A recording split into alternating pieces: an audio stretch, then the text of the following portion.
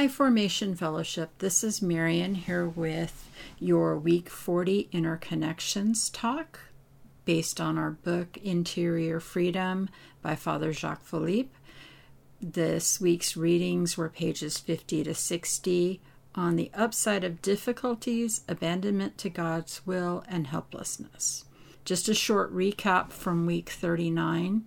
Dr. Peter used our text to illustrate some of the differences between suffering and pain, seeing pain as an event, but suffering as the meaning we assign to it, or suffering being experienced by the person, whereas pain is experienced by the body. Important to note that parts experience pain and suffering differently. He brought up the Viktor Frankl quote, which I will use more later, about suffering terminating at the moment meaning is found. And the mathematical formula about pain times resistance equals suffering by Sabine Selassie. This really resonated because it seems that the more we resist through one way or another, whether our parts, our managers are trying to resist something, the harder the firefighters kick in and our pain can become worse. Jumping into week 40, I'm going to start off with a little story of a wine. And in this case, the wine is WHINE, and it was mine. It's back in January of 1999, about 5 months after a move from California to Colorado. We had had time in temporary housing. We had to find a house, find a church, found out that the church was sort of less than. It was a good move, but there was a loss of community. There was a trip to Japan, a rollover car accident. My parents ended up living with us. We were homeschooling, and on top of it all, I had a medical condition that mimicked a heart attack. I took all of this and put it into a lovely email whining to my spiritual director. And Father Mike, in his wisdom, came back to me with these words. It sounds like you are just where you should be. Would you rather everything in your life be perfect and you never have experienced God, or difficulties and struggles where God can console you? As Father Philippe would say, the worst thing that could happen would be for everything to go exactly as we wanted it, for that would be the end to any growth. I'm going to start a little bit more of this talk up with another way of looking at self, parts, and burdens. Dr. Peter uses the image of a bridge for self, which I think is great. This is just a little different perspective. If it works for you, great. If it doesn't, feel free to let it go. But I like to think of self as the purest place inside of us where we can connect to God, where all the things that we've done or not done, or have been done to us or not been done for us, are not in the way of our connection to God.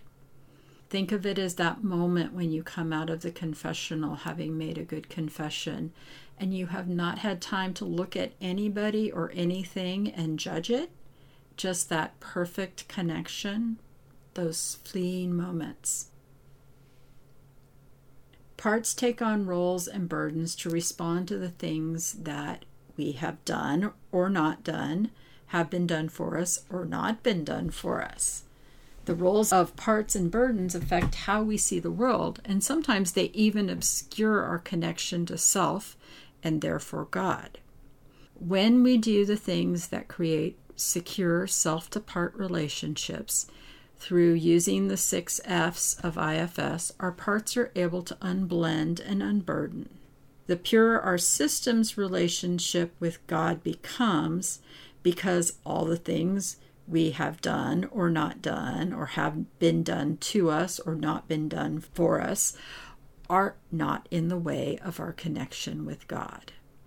That kind of gives you my overview. If you're wondering, the 6 F's of IFS: find, focus, flesh it out, feel, befriend, and fear.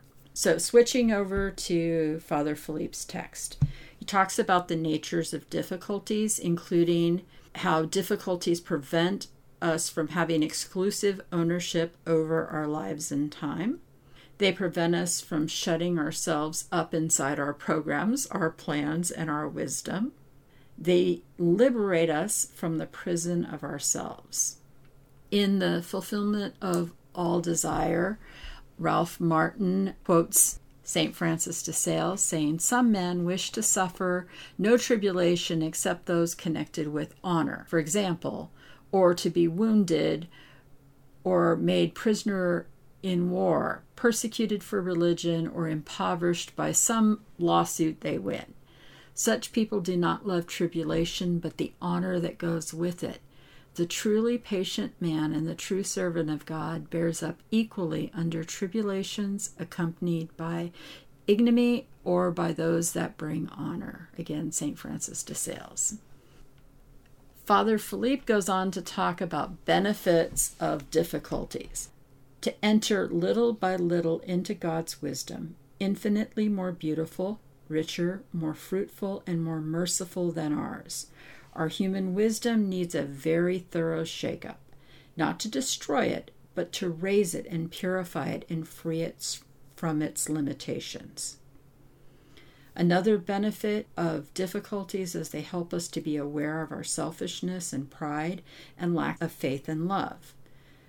Our narrow vision can be more open to God's wisdom when we face difficulties, and we can move from mastery to abandonment, purifying the mind. It seems to me that it's not just purifying the mind, but also body and spirit, so I'm just going to add that in that. And another benefit of difficulties is they are not a trigger, but they are an opportunity. They become our trailheads for doing our work. Father Philippe mentioned our system needing a very thorough shake-up, and I don't know whether it's so much as of a shake-up, but as an unburdening, like shaking loose of the things that get in the way. So what happens when we experience difficulties? I couldn't resist the phrase, offer it up. We all hear that, right? But on another level, we tend to ask why, and we want to make meaning. Why is this happening to me? Why are you interrupting me? Or what greater purpose does this serve in my life? When I do disaster responses, we focus on these 5 victim questions that Dr. Charles Figley put together. What happened? Why did it happen? Why did I react the way I did then? Why am I behaving as I am now? And what do I do if this happens again? If we get an answer, then suffering is much easier to accept. It's also worth noting from a trauma perspective that it's generally easier for people to accept suffering or difficulties that occur that are natural disasters as opposed to man-made ones. It seems that it is easier to handle the bad things that God throws at us than to believe that our fellow man would do these things. From an IFS lens, our parts are taking on their roles and burdens when we are faced with difficulties. The role of reason and the mind in the spiritual life from Father Philippe, he says that man has a search for truth. Faith cannot do without reason. Reason allows us to cooperate in the work of God by freedom, understanding, and our faculties.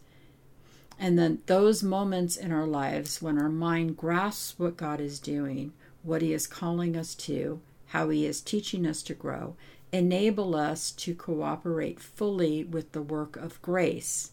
That is as God wants it. But, and this is a really big but, this craving to understand everything includes certain ambiguities and needs to be purified because the motives behind our desire to understand are not always upright. We seek enlightenment by reflecting, praying, and asking the advice of appropriate people so we can learn the meaning of our trials. Sometimes this is not trusting God enough and seeking our security in the world. Those are from Father Jacques Philippe. Craving to understand comes from the unmet needs of our parts, such as, in case God doesn't see me, I need to know what's happening and why. What if he doesn't hear my prayer? He knows I'm bad. I'm not lovable. Burden parts obstruct our understanding of God's wisdom. In week 28, Dr. Peter spoke of parts holding on to limiting beliefs, which can result in other parts being steamrolled or perceived as resistant, faint-hearted, weak, or other names. But our parts hold limiting beliefs around difficulties, our reason, and our need to understand, as well as security. Lack of order comes from our parts who take on roles and burdens to adapt to the situations in our lives. We have a desire for power in order to avoid insecurity. The sense that we can control the situation if we understand it. Only true security in this life lies in the certainty that God is faithful and He can never abandon us because His fatherly tenderness is irrevocable. An inability to abandon ourselves, trusting to God, and a search for human security. Full inner freedom comes from progressively freeing ourselves from the need for human security through the realization that God alone is our rock, as Scripture says. Coming back to my image of self and the relationships of parts. When parts develop secure attachment to self, the relationship between God and our system is being purified.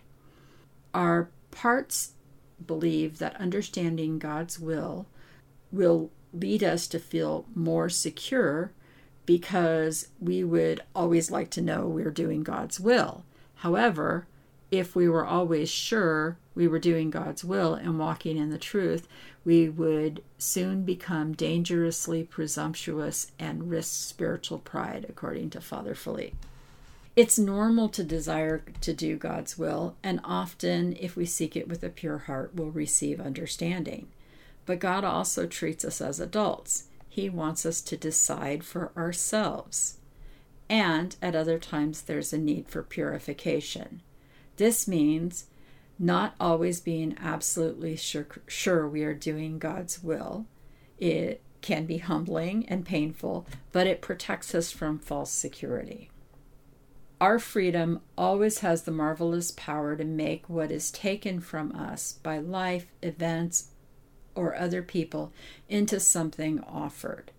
Externally, there's no visible difference, but internally, everything is transfigured.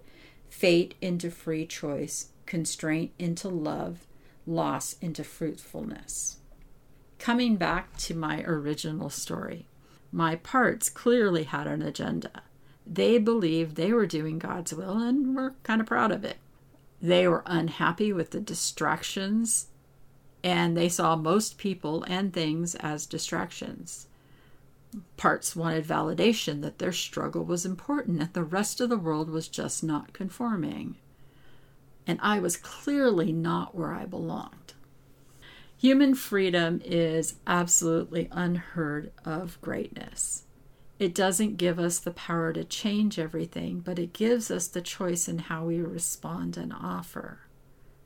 In my story, I didn't respond very well to begin with because I didn't like it. It wasn't comfortable. It wasn't safe. My parts were not feeling this situation. But when those parts have the opportunity to unburden and enter into a right relationship with God, greater security is found. Viktor Frankl says that suffering terminates at the moment meaning is found. In my case, Father Mike's response to me was that this was the point of God's plan for me and what was going on. Our human freedom also empowers us to give meaning to everything, even meaningless things. We can always be the masters of the meaning we give difficulty. So, kind of wiping down the mirror and a couple of takeaways. We can choose the meaning we give difficulties, but my ability to assign meaning needs to be given from a place of self-leadership. Parts want to give meaning because it makes them feel more secure. And the only true security is in God, and our best place to encounter Him interiorly is in self. Thinking parts can't out-reason God, but we can love them anyway. For now we see in a mirror dimly, but then face to face. Now I know in part, then I shall understand fully, even as I have been fully understood. 1 Corinthians 13:12. Stay tuned for our Inner Connections talk after your discussion, where we will be exploring our parts that need to know.